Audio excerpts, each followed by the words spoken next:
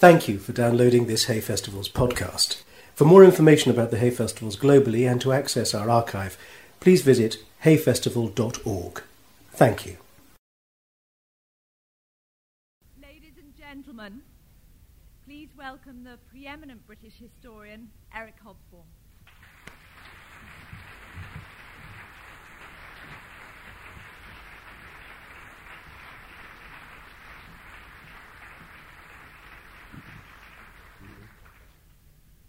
Thank you very much for coming here, and I hope my voice will hold out. One of the drawbacks of modern technology is that you get colds when you travel by air, particularly across the Atlantic, but I hope it'll last. Now, everybody's into the past these days. Whether we call it history or heritage, biography or conservation, roots, nostalgia, or tradition. This is, of course, very attractive for those of us who write history books, as I do. Let's just take this year's Hay Festival, even leaving out the local historical excursions in the steppes of Kilbert and in the steppes of more ancient archaeological inhabitants of Radnorshire. In its first 3 full days, it includes, by my count, at least a dozen sessions about writing which deals in one way or another with the past, or which has the word history in its job description. This isn't surprising. The past is an essential dimension of the present, and never more so than at times when the world and our lives change so rapidly that we simply don't know where we and the world are going. In fact, the more novel a social phenomenon is, the more it tries to anchor itself, to define its identity in terms of a past of its own, mostly invented. Nationalism is the best known example of this, but not the only one. I've tried to analyze this and other social functions of the past in a chapter of my new book, which is, among other things, about the uses and abuses of history. Now, if we leave aside autobiography, which is sort of do-it-yourself history, all the material to meet this flood of interest in the past comes, or at least derives, from research by historians. But today, more than ever, this raises very serious problems for people in my trade. The simplest way of expressing these is by the title of a book written by some colleagues, indeed friends of mine in America, called Telling the Truth About History. Does truth matter in history? To whom does it matter? That is what I'm going to be talking about. Let me start with a recent experience a couple of years ago in a city with lots of history and 3 names: Pressburg, Bratislava, and Poznan. Used to be the capital of Hungary when the Turks occupied Budapest, and for some time after. It lies on the Danube, less than a mile from the border with Austria, and within commuting distance of Vienna. When the old Habsburg monarchy collapsed, it became part of the new Czechoslovak Republic and the chief city in its Slovak component. After 1939, it became the capital of a Slovak state, which was a satellite to Nazi Germany, and incidentally it lost some of its suburbs to Greater Germany, just the other side of the Danube, though it's once again on the edge of Austria. Today it's the capital of the Slovak Republic.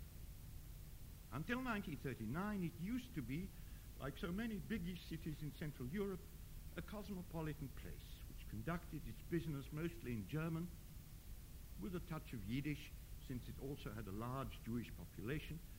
There are still a number of Jewish families in the world called Pressburger, including, by the way, the family of Karl Marx's mother. I don't have to tell you that since 1939, the Jews have been killed or gone to the US and Israel. The Germans have been expelled. Official business used to be conducted under the Habsburgs in Hungarian until it stopped being in Hungary and the Magyar officials were replaced by Czech ones. The unofficial Hungarians, mostly from the surrounding farming population, are still there, but they are no longer regarded as fully human by the Slovak nationalists who are now in command. The Slovaks, whose profile was extremely low under the Habsburgs and subordinate to the Czechs after 1918, have taken over the city.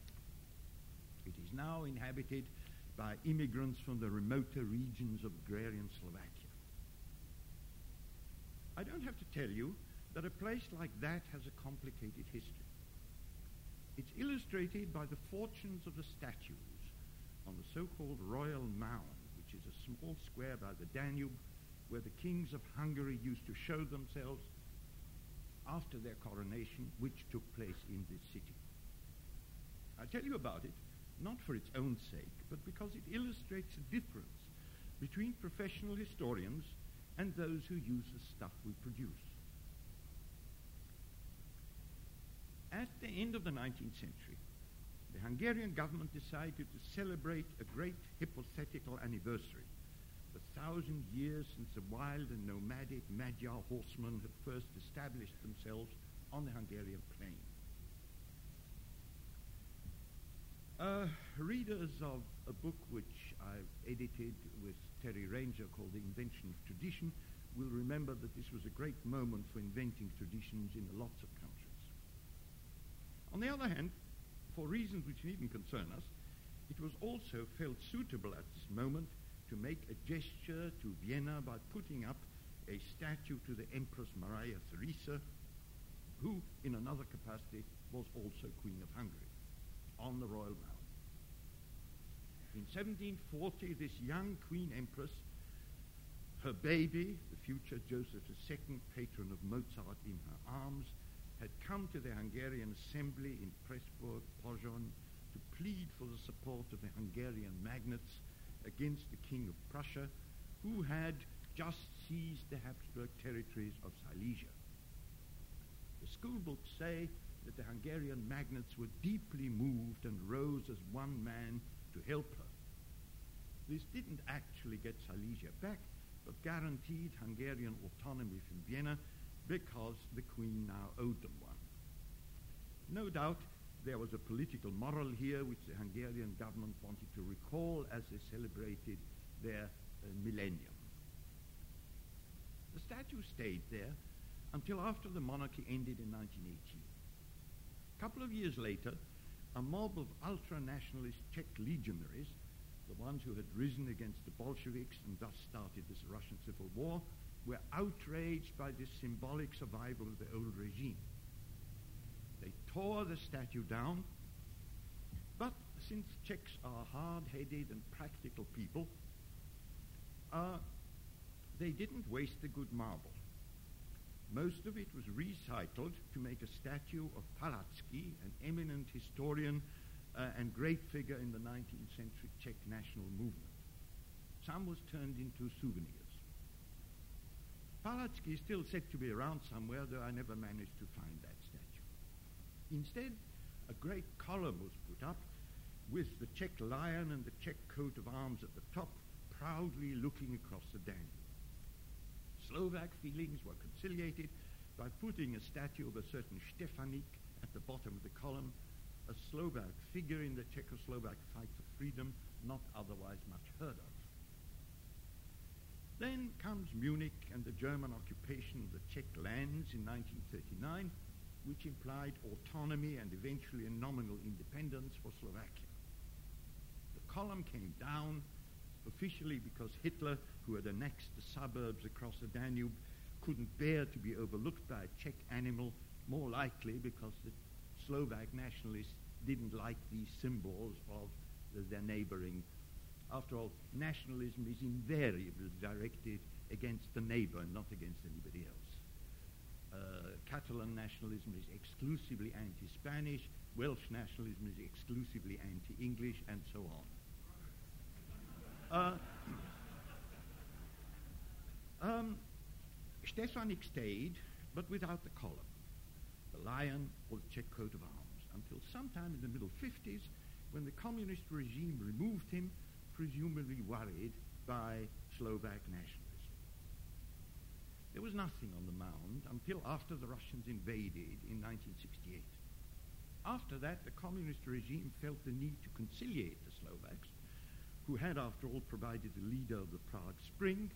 So Czechoslovakia was divided into a Czech and a Slovak Socialist Republic in 1971. The time for another statue had come.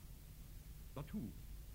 The government picked on one Ludovít Štúr, the 19th century inventor of what proved to be the successful version of the Slovak literary language. This one didn't have to be changed in 1989. Štúr is still there, looking over the Danube in front of a semi-abstract stone construction. Michelangelo it isn't. Now here's my point. Everyone concerned with putting up and dismantling these statues over the past century was using history, ranging from the most ancient to the contemporary. All of them treated history essentially as the raw material for their own political or ideological manipulations. The constructors of the interwar column weren't really worried by the fact that the Stefanik, to whom this rather large monument was dedicated, was quite insignificant in the history of the country. Less significant, say, than the grand old Duke of York, whose name graces so many English pubs. He became significant because they chose him as a symbol.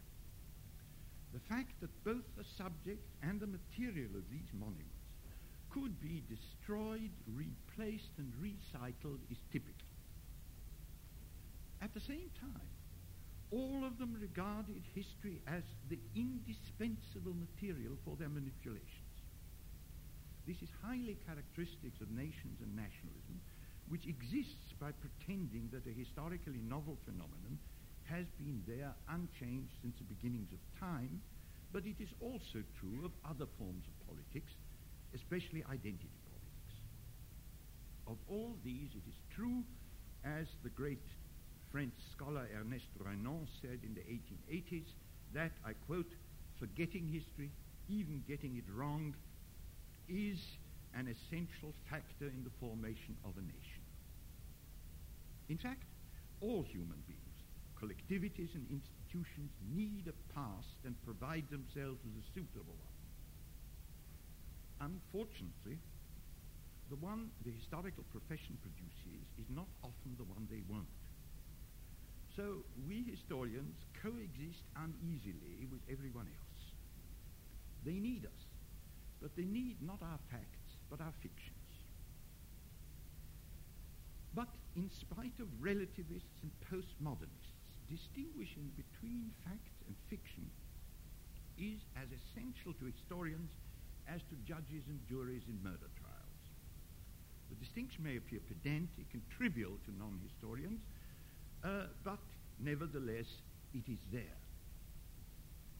My uncle, who once had to do the publicity for an American film company for the Polish release of the movie Frankenstein, I'm talking about the early 1930s, thought it was a good idea, given the nature of the urban movie market in that country, which was largely Jewish, to get a sort of word-of-mouth campaign going that Boris Karloff was really called Boruch Karloff, and therefore was a good Jew. Now, I'm his nephew, I'm a professional historian, and I therefore know I'm obliged to treat this as a statement about my uncle or about the movie industry in early 20th century Central Europe, but not about Boris Karloff, an actor of impeccable British middle-class antecedents named Pratt.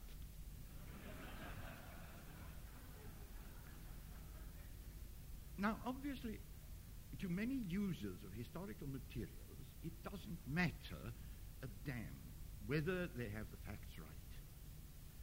You remember the anecdote of the Hollywood mogul who had the brilliant idea of ending his projected biopic of Mozart with the composer sitting around the piano and presenting his beloved with his latest hit, namely the Blue Danube Waltz. You can't do that, said the scriptwriter. Who's to stop me, said the producer, and of course technically he was right. Historical accuracy has nothing to do with either showbiz or politics. This is not because those who make them don't care about it. In fact, they often take great pride in getting the period details right, but because it isn't relevant to their purpose or to their public's purpose. Do we care as theatre goers whether in fact Macbeth really had met witches on his road, or whether Lady Macbeth had said, infirm of purpose, give me the dagger to kill King Duncan? We don't. Historians of 11th century Scotland may mind, because Macbeth was a bona fide king of Scotland between, I think, 1040 and 1057. But as far as we're concerned, it is as irrelevant to us as the fact that King Lear wasn't the real king anywhere. We regard these as dramas and not as historical reconstructions. So why should we worry about factual details? The same with the public theatre of politics. If one thing is firmly established about the druidical fancy dress of the Welsh nationalist Steddfod, it is that it is quite certainly not like the ceremony of the ancient Celtic druids. In fact, we know that the theatricals of their Steddfod, which are very moving and which continue to move and express a great deal about the culture of this country and its people, were constructed by an enthusiastic Welsh patriot in the 18th century, which was a great age for inventing suitably impressive materials of a glorious national past, where history had unfortunately omitted to preserve them. Think of the composition of a famous Highland Celtic epic of Ossian, you see, which in fact convinced everybody, including the greatest minds of the time. This can't be done so easily today. Even the Pope has been obliged to submit the Turin Shroud to carbon bead dating, although it has recently been shown that the great national ritual of Israel, the pilgrimage to the top of the ancient site of Masada, is based on some fairly dodgy archaeology by a patriotic Israeli scholar-soldier. The official story of Masada has never had much support among experts in the history of Roman Palestine. Of course, today, when you can't invent and lie to the same extent as you could in the 18th century, the present manner of using, or so to speak, skewing history is largely by anachronism, but I leave that aside. Now, the fact is, it's all very well for producers and politicians to tell me it doesn't really matter. Does it matter, for instance, that the state of Ghana is nowhere near the ancient or medieval African empire after which it is named? Nevertheless, today as a historian, I'm told it doesn't matter, not only by nationalists, by advertisers, by showbiz producers, but by people who should know better. I'm constantly told that history is a form of fiction, that there isn't such a thing as a real fact. The fashion for so-called postmodernism has fortunately not gained as much ground among historians, among literary and cultural theorists and anthropologists, even in the USA, but it is gaining ground. I discuss it, among other things, in my new book. It goes with jargon phrases like discourse is a maker of this world, not the mirror, language constitutes what it describes, and so on.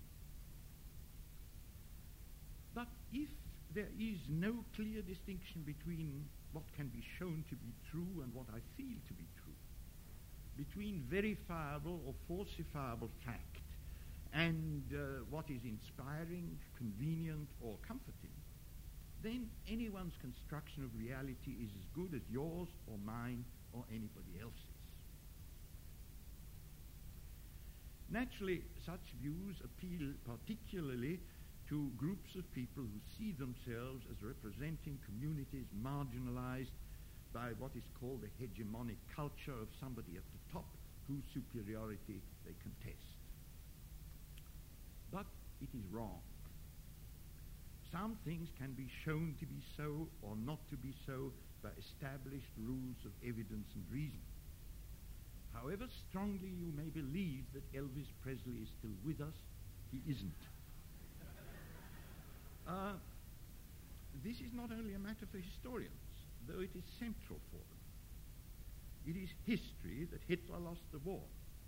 But Robert Harris has written a very interesting book, which is speculative fiction, on the assumption that he won the war and what would have happened in England. But the difference for the historian is absolutely clear. The one is what happened, the other is what might have happened, what you can imagine, but what did not happen. As I write in the preface to my new collection, if you are innocent and prosecuted for a crime in the courts, what you need is a defense based on old-fashioned positive evidence. If you're guilty, you would be better off picking a postmodernist defender. This is exactly what happened in the two O.J. Simpson trials. The first acquitted him because it said it didn't really matter whether other things were just as important as whether he had actually killed his wife. And the second one concentrated on the old-fashioned way, the Sherlock Holmes way of saying, did he do it and can we prove that he did? Unfortunately, the results of these two trials are simply not compatible. And this is one of the problems about the postmodern approach to history. Now, this isn't simply a matter of trivial or individual.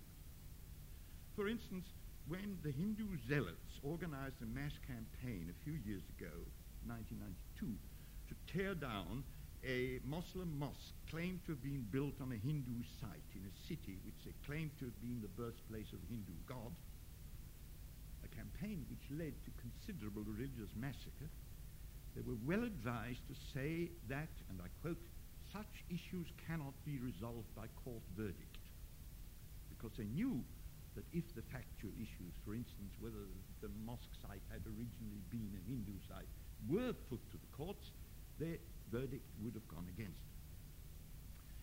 As a matter of fact, there are limits even to postmodernism in practice. I find it impossible to conceive of a postmodern theorist in, say, New York, who would actually fail to apply old-fashioned positivist evidence when it came to distinguishing a historical construction which denies the Holocaust from one which admits it. Now, this is my point. Under relativism, history ceases to be a form of intellectual communication because it abandons a single universal discourse. It divides into non-communicating containers of identity history.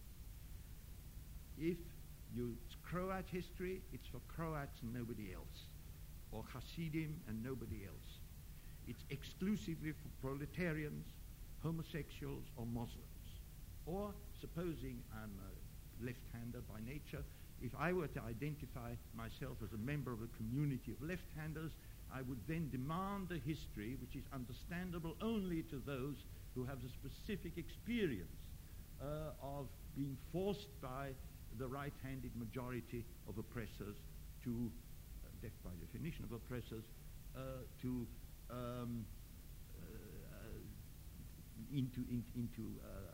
a world which is unsuited to ourselves. It's not fully understandable by anybody else, identity history, or not supposed to be. But universalism is the necessary condition for rational discourse in history, as in anything else. And history is a universal discourse. Let me conclude with another historical experience, which I hope actually establishes the point. This, I think, happened 2 or 3 years ago in a conference in Italy. based on the following facts. In the early summer of 1944, as the German army retreated northwards in Italy to establish the so-called Gothic Line in the Apennines, its units carried out a number of local massacres, usually justified as reprisals against local bandit, that is, partisan activity. Now, 50 years later, some of these village massacres in the province of Arezzo, hitherto left to the memory of the village's own survivals and local historians, provided the occasion for an international conference on the memory of German massacres in World War II. This conference has gathered together not only historians and social scientists from various countries in Eastern and Western Europe and the USA, but local survivors, old resistors, and other interested parties. So, no subject could be less purely academic than this. 50 years after 175 men were separated from the women and children in Civitella della Chiana, shot and dumped in the burning houses of their village, we discuss this and similar phenomena. Not surprisingly, the conference took place in an extraordinary atmosphere of emotional tension and uneasiness. After all, only a few weeks earlier, Italy had elected the first government since 1943 that included fascists and was dedicated both to anti-communism and to the proposition that the resistance of 1943 to 5 had not been a movement of national liberation, and in any case that it belonged to a remote past which was irrelevant and people shouldn't bother about remembering. Everybody was uneasy. The survivors of the times of resistance and massacre were uneasy at the emergence into the open of things which, as every countryman and countrywoman knows, were best left unspoken. How, except by a tacit agreement to bury the conflicts of the past, could rural life have returned to any kind of normality after 1945? This is a very real problem, see, because some of the people who had to live together after that were people who during the war had killed each other. The old partisans and indeed public opinion in this very left-wing area of Italy were uneasy at living through a moment when the Italian Republic officially seemed to reject the tradition of the resistance against Hitler and Mussolini, which they, quite rightly, regarded as its intellectual foundation and justification.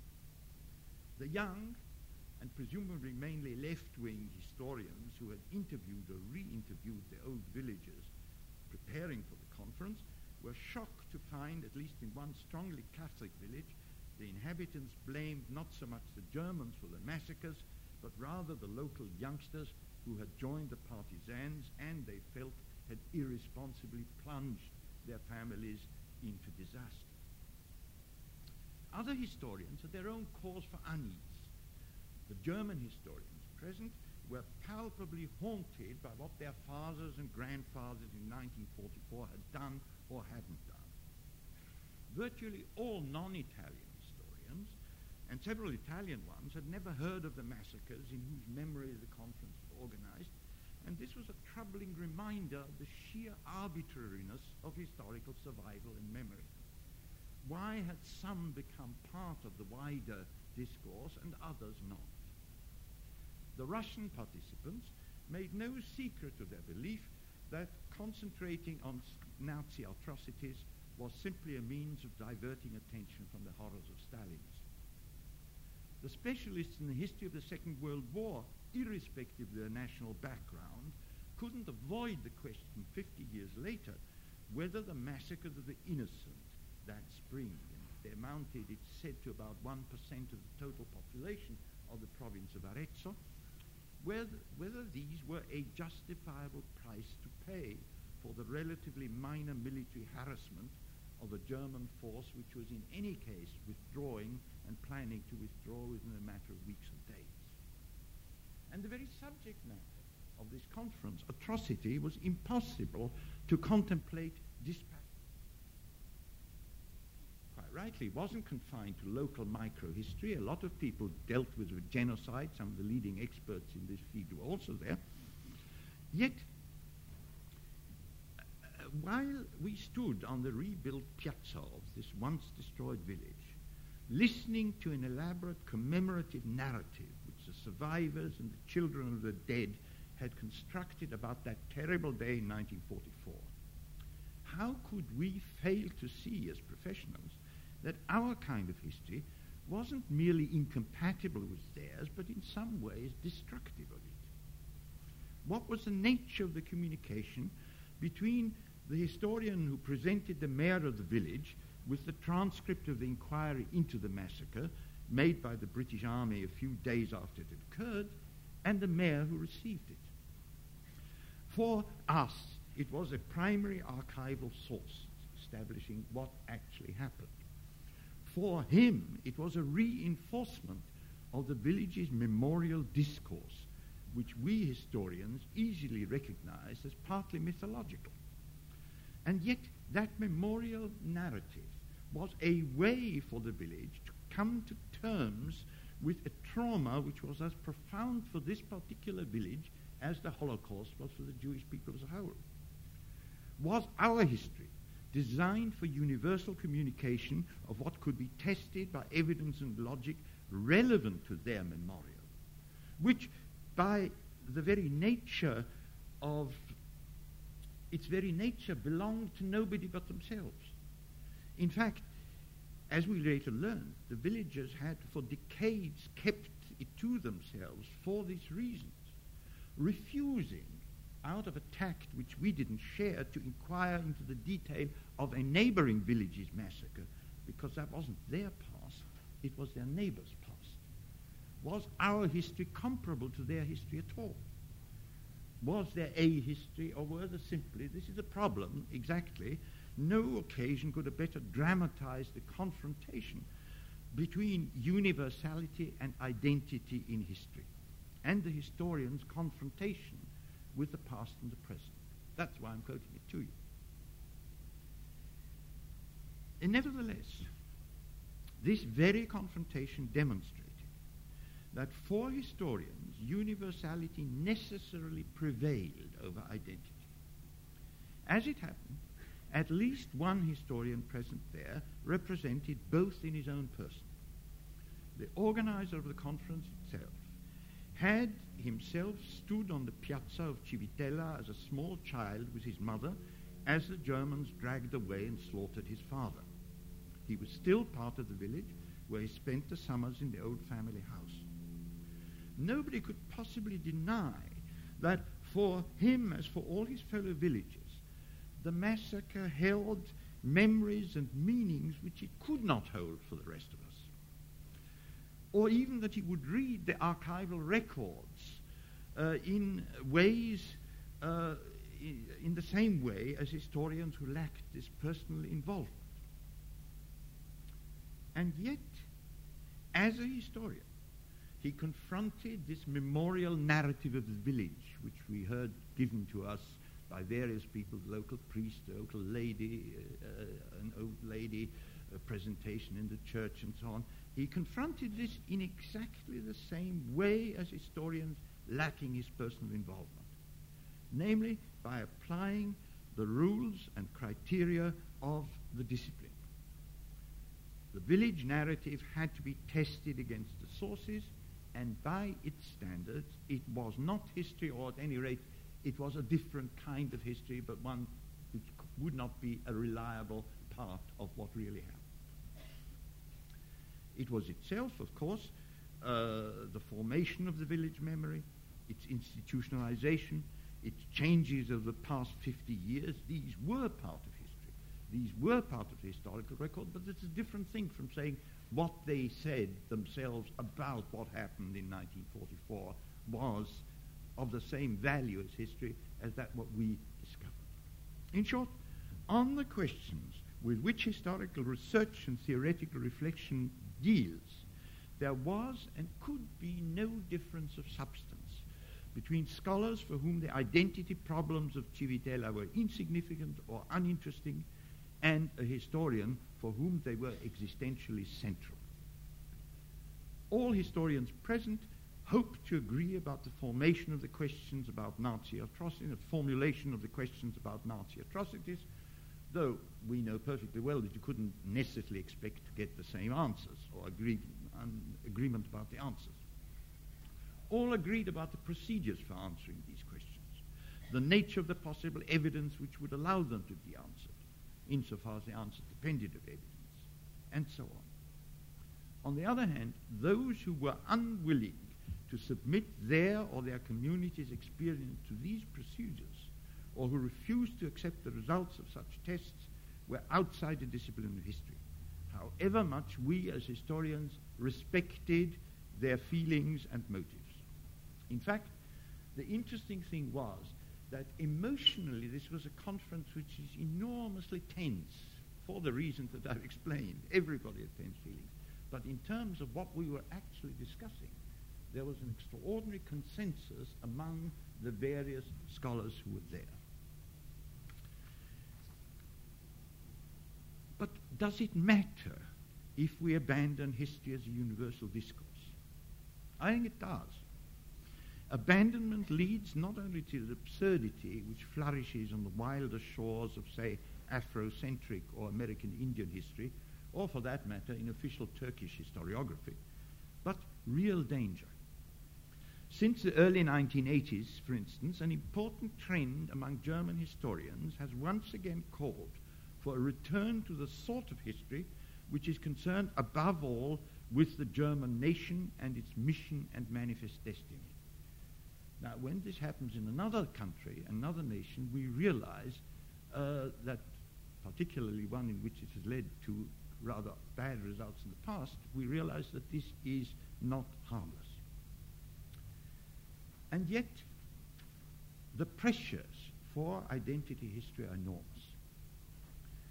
The internal and external pressures may be tremendous. Our passions and our interests, our experience of life, our love, our sympathies urge us in this direction. Every Jew, for instance, whatever his or her occupation, instinctively accepts the force of the question with which, during many threatening centuries, members of our minority community confronted every and any event in the wider world. Is it good for the Jews? Is it bad for the Jews? I'm not saying the answer to this was the best guide, but that's the way in which automatically people who felt themselves threatened reacted. Yet, it cannot and should not guide a Jewish historian, even one who writes a history of its own people. Historians, however microcosmic, however attached to their own community, their nation, or their group, must be for universal. Not out of loyalty to an ideal to which many of us remain attached, me for instance, but because it is a necessary condition for understanding the history of humanity, including that of our own section of it. You cannot be an English historian without thinking of the rest of the world. You've got to see your own group within this broad context. For all human collectivities necessarily are and have been part of a larger and more complex world.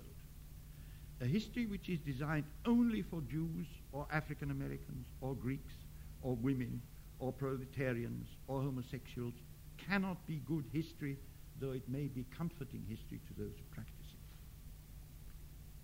Unfortunately, as the situation in large parts of the world at the end of our millennium demonstrates, bad history is not harmless history. It is dangerous. The sentences typed on apparently innocuous keyboards may turn out to be sentences of death. Renan, whom I quoted early on, ended his famous judgment on history and nationalism with the words, "So the progress of historical studies is often a danger to nationality." And I would add, to identity history. That is what historians should be. Thank you.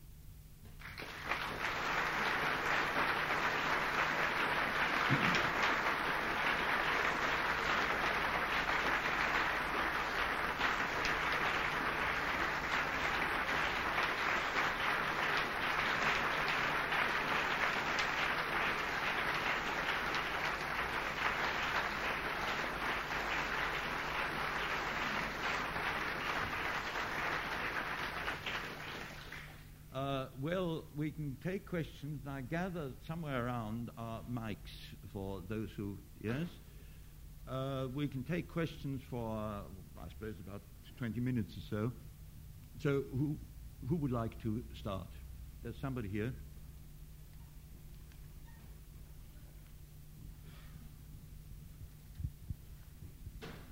I suppose Marxism was a kind of vehicle for taking identity history into universal ways of thinking. Is there anything that can take its place in contrast to postmodernism? I don't think Marxism was particularly involved in identity history. I mean, it became identity history in the Soviet Union, which said there's only proletarian science, it's not real science. Marx didn't think that he was having a special kind of Marxist understanding as distinct from the understanding of whatever it is the British bourgeoisie. He believed that what he was contributing is to a general analysis of society. Whether you think that this is right or the wrong one is another thing, but not that Marx claimed that he was what he was doing was incompatible with what other people are doing. He thought the others were wrong and could be shown to be wrong.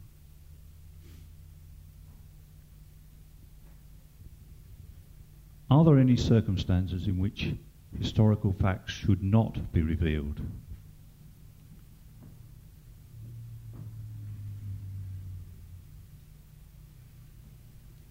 Yes, if you judge as a citizen or as a politician or as somebody directly involved in things, then clearly there are limits to what you can say or at least what you can publish.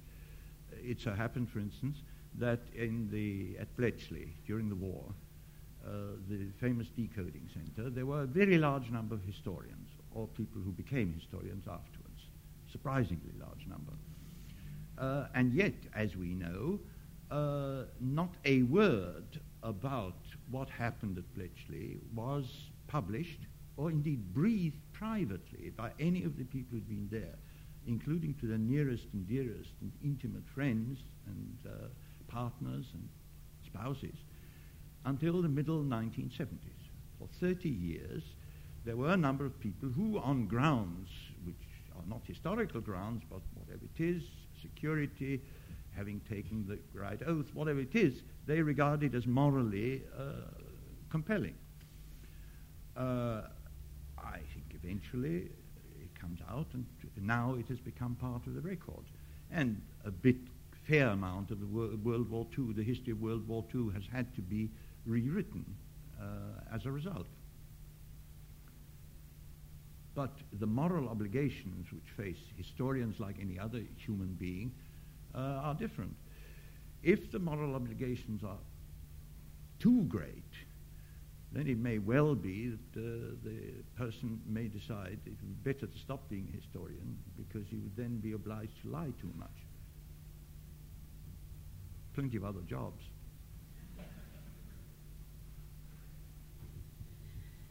Mr. Hobsbawm, to go back to your Italian village and the experience that you had there, are you aware whether there were any changes in the attitude of the inhabitants after the experience of the conference towards the history of what happened in the village? I haven't actually talked to my friend and colleague Leonardo Paggi, who organized this since that time. I don't actually expect they would have done, because in a way, for the survivors there, who had, as it were, constructed their own, what I call a memorial narrative, this really was so important that they would be prepared, obviously, in principle, but it would be easier for them to go on.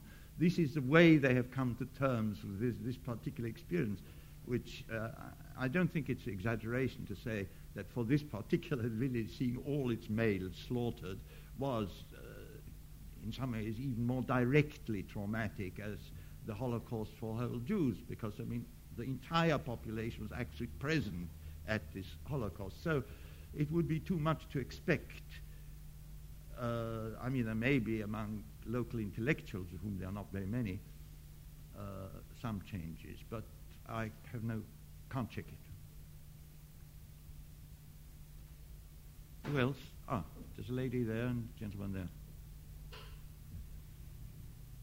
Mr. Hobsbawm, your analysis of, or your pointing us towards historians who talk about identity reminded me of, in the human rights world, the debate between cultural relativism taken up by countries like China and those who claim that human rights are universal and should be upheld universally. I wonder if you'd like to comment on that. Yes, I think this is... I'm profoundly opposed to this kind of relativism. It seems to me, insofar as being an improvement in the human condition, it has been due essentially to applying the basic principles of the 18th century rationalist enlightenment. It says universal rights, universal truth, universal improvements. Now, I know, as a scholar, that there is enormous cultural relativism, that in fact, let us say, things which outrage us are accepted in certain civilizations and even regarded as part, essential constituent. It seems to me even the British imperialists were right to ban the burning of widows in India. However, even though a very sound anthropological case has been made, today once again, I'm sorry to say, by Indian relativists, saying that this disturbed the traditional structure in the Indian community. Now, I do believe that the people who claim relativism have, it is, shall we say, the heirs of the 18th century Enlightenment, the believers in life, liberty, and the pursuit of happiness, or whatever the slogans of these days were, who have been behind any major improvement in the situation of ordinary people in the world. They've often been superficial, they've done the wrong things, they've not understood very well, but if you want to have any movement, you must assume that this improvement applicable for everybody, at least in theory. So I am bitterly opposed to people who defend relativism because they say the old project of the 18th century rationalism is dead and should never have been started. I'm appalled, for instance, at the chief rabbi at the moment, who goes around saying it was a bad idea, we should go back to a sort of thing where everybody gets back to religious roots. If we were in that situation, the Jews would still be living in ghettos all over Europe. It was the people who believed in universal enlightenment who, in fact, and universal improvement, who made it possible for minorities, oppressed minorities, to be given the same rights as everybody else. And I think that is a good thing.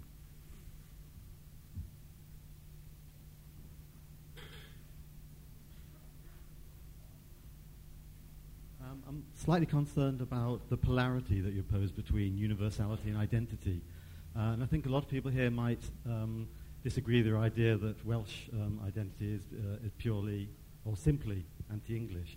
But that's just one aspect of it. Surely it's going to be necessary in the 21st century for history to see a plurality of debate as opposed to an opposition of them in the way that you mentioned. It's almost like you're suggesting there's an opposition between theory and practice. Well, in practice, of course, it's the dividing lines are never as clear as all that. Nevertheless, I think they ought to be made, because I don't think once you admit pure relativism, you are intellectually lost. Some things can be shown to be so, and if they can be shown to be so, some other things are eliminated. As I say, this is not purely a historical statement. It's a statement it applies to science, it applies to most other things. And the people who are relativists are mostly people who deal in subjects in which either this isn't the case. You can go on arguing until the cows come home, because there's never any way of deciding whether, as you might say, Dickens is better than George Eliot, or some way, not in the same sort of way that you can decide that Germany lost the war and didn't win it. Or else there are people who simply don't like the results of rational inquiry. About the small-scale nationalism, I'm bound, I should, I think, here make a sort of defense of the honor of Welsh nationalism, which has brought forward the one Welsh nationalist historian who actually has made a major contribution to the understanding of the history of nationality, and this is a good thing, for instance, who has recognized that Wales isn't something that has existed at all times, that it is a historical, something in historical evolution, that the Welsh people have been in historical evolution. Unfortunately, most, Gwynalf Williams is the man I'm thinking of, who died a couple of years ago, and who, in my view, was not merely a marvelous historian and probably the best, so to speak, historical preacher that I've known, but who's really a very great and original mind. Nonetheless, you've got to recognize it. Small nations define themselves not against the world, against their big neighbors. There's been inquiries, for instance, about linguistic purism. It's demonstrated linguistic purism among the Czechs was directed exclusively against German borrowings, not against borrowings from anywhere else. Catalan nationalism is directed exclusively against the Spaniards, and you can show this. Sometimes it doesn't do any harm. In the case of Spain, it does do any harm, because it provides actually it deprives the bulk of the inhabitants, the poorer inhabitants of Catalonia, of access to one of the world's languages.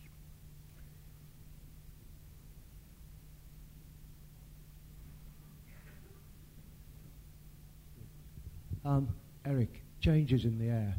We've seen changes in this country 3.5 weeks ago.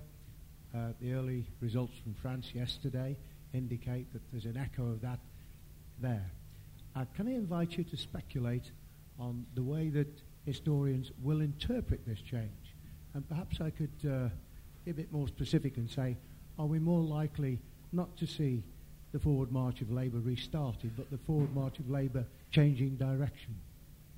Well, all we can say is that right now the backward march of Labour has been halted. But what happens next, I don't know. I would like to warn against the tendency to invent or discover historical tendencies at short notice.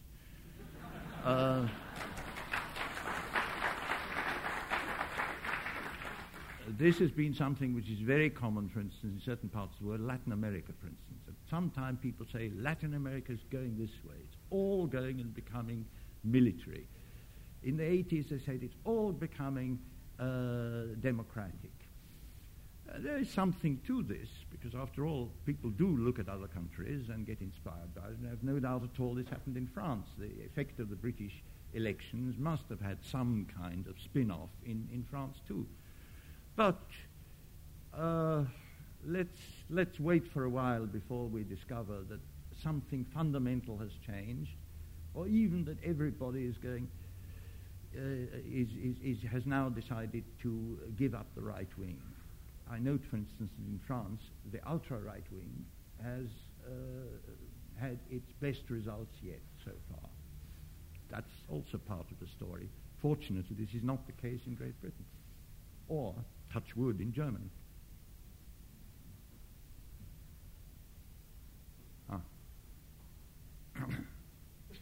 Thanks. May I just ask you to what extent you believe a nation like the Germans, of which I am one of them, should live or must impose historic guilt?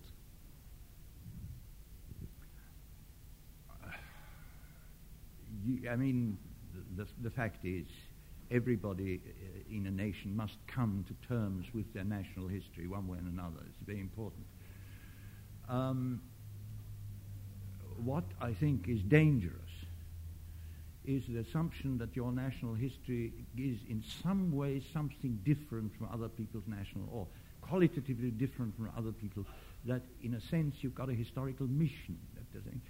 American history, for instance, historians are often very difficult to understand for non-American historians, because they're constantly concerned with questions which don't normally bother us, namely, what does it mean to be American? What is Americanism, and so on, you see. It would be easier if you, in a sense, can see, I mean, the Americans always are pleased to see that they're not as other countries. Well, now, all peoples are tend, big or little, to think that they're not like others. If they're big enough, they think they're better. In some instances, they think that the world will be saved by or through them. The French believed this for a long time during the French Revolution and for a while after. They're actually in great trouble because they find that the world no longer regards French culture as central globally as it once was. The Poles once believed it. Thank God they've given it up. The Messiah of nations. Small peoples, they all believe it one way or another, and it's a dangerous thing. It's an understandable thing, but it's a dangerous thing, and historians shouldn't really have any truck with it. As individuals, we should try and discourage it. Anybody else? Professor Hobsbawm, in terms of a universal truth, how do you distinguish between the historical revisionism, which necessarily, one might say, is taking place in Russia, in Eastern Europe, and now I think in South Africa, with the revisionism that has taken place amongst academics in terms of the Holocaust? There's two kinds of revisionism. One is what you might say a career tactic of young academics. Because there's now a very large profession in any kind of academic profession, the best way to make your reputation is to disagree with others.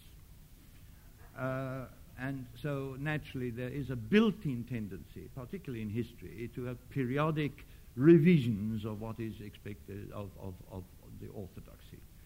This is intellectually trivial, although it can produce naturally very interesting things. On the other hand, there is a question, as in countries like the formerly socialist countries and others, of coming to terms with total change and, in a sense, coming to a historical judgment of of a particular historical era. Also, look at it on the positive side, when nationalist or other liberation movements come to power, they come to power with a version of history of their own. Very much so in the case of Ireland, the sort of Connolly Labour in Irish history and all sorts of things. And after they come to power, then the situation is no longer what it was. Now there, I think, it's a question of generations. For the generation immediately following these great changes, I think these are a dead write-off for most history. No interesting history is likely to come out of the former Soviet Union, has come out of it so far, or is likely to come out of it for another 10 or 20 years. Because for these people the most important thing is simply to come to terms with this experience, to denounce it, to defend it, to do whatever it is. But there comes a time, and it's come, for instance, in the case of Irish historiography, of Israeli historiography, about 30, 40 years after, where a new generation comes up that says we can now look at these great changes in perspective, in some kind of historical perspective. We can see that some things which were utterly denied in the past have to be admitted.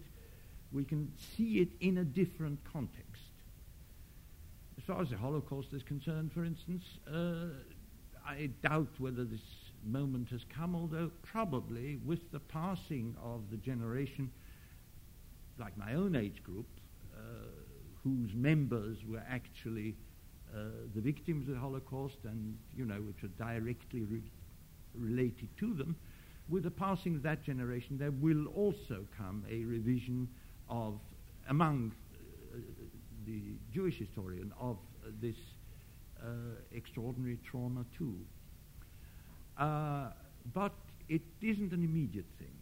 I think we must regard major historical experiences, political experiences, as things which for a time being leave the historian speechless unless he stands outside, unless he comes from outside. For instance, the history of the French resistance, until quite recently, was primarily written by Americans.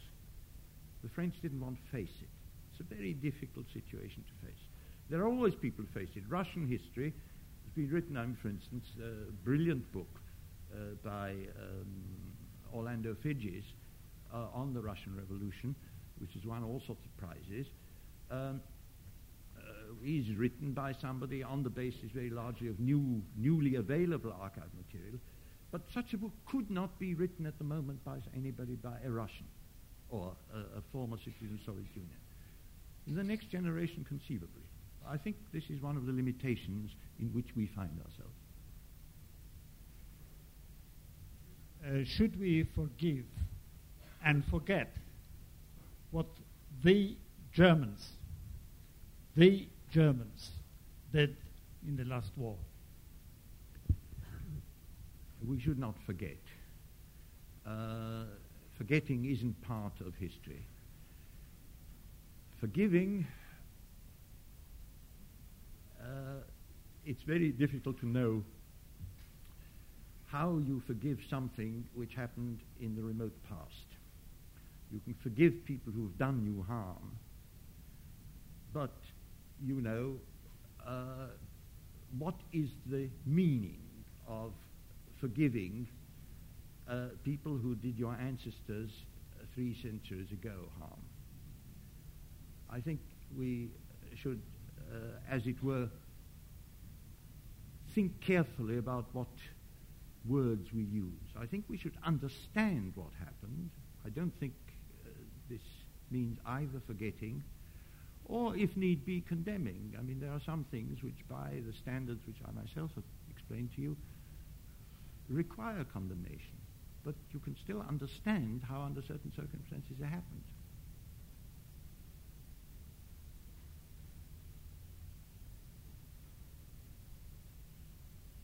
You've given us some interesting examples of different groups producing different versions of history to suit their needs at times.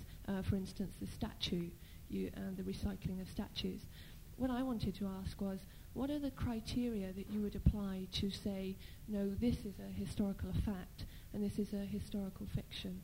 And how does one person make a claim to a universal historical discourse of fact? Well, you can't make a sort of general statements about it, but I mean it's fairly clear that some examples, to take a current example, right now there's been a tremendous argument.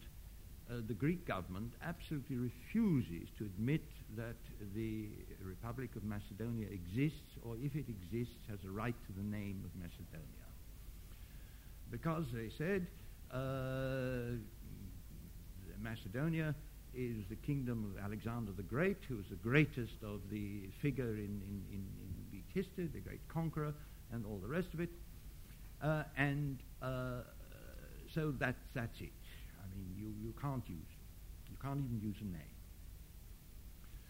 Now, not only, I mean,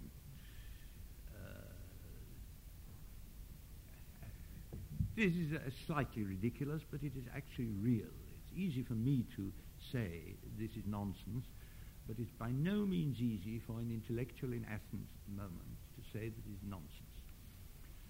In fact, what happened is, it's not an argument about ancient history at all. It's an argument about 20th century history, about what happened to an area which was the ancient Macedonia, but which for many, many centuries under the Turks was not known as Macedonia at all, but which was divided after the Balkan Wars of 1912-13. The Greeks got the biggest bit of it, although a large amount of it was inhabited by people who didn't talk Greek. The Bulgarians got some of it, and the Serbs got some of it. And at the moment, the bits which were not Greek have now been, the former Serb bits, Yugoslav bits, are now the Republic of Macedonia. Now, there's been argument, historical argument about Macedonia all the time. But in fact,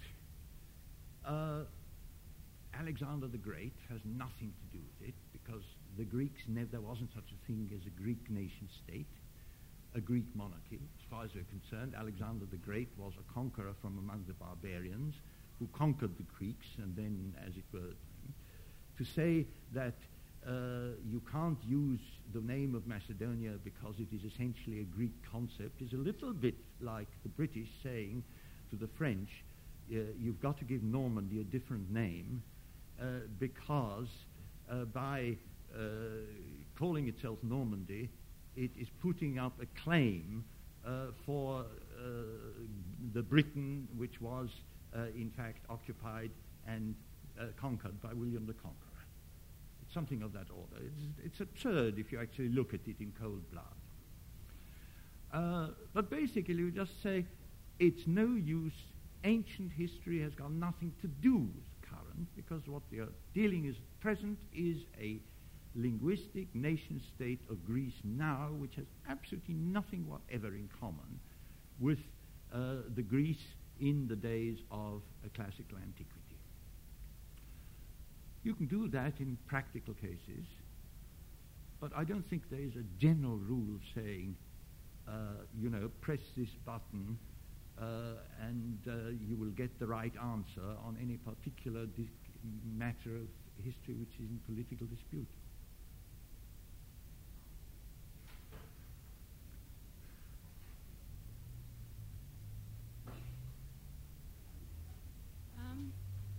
Something that I don't think has been... Have you got the mic? Something I don't think has only just been touched on, the responsibility of the individual to decide between what is fact and what is fiction.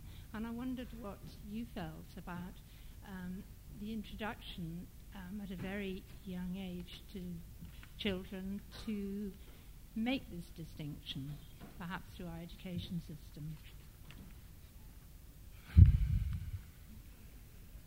I mean, everybody knows that in the course of ordinary life, a lot of lies are told.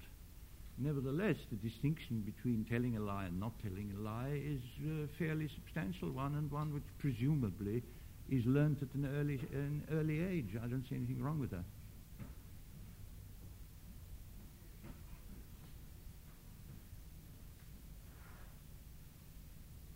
To be able to criticize what we hear, to be able to distinguish between what we're told is fact and what is fiction.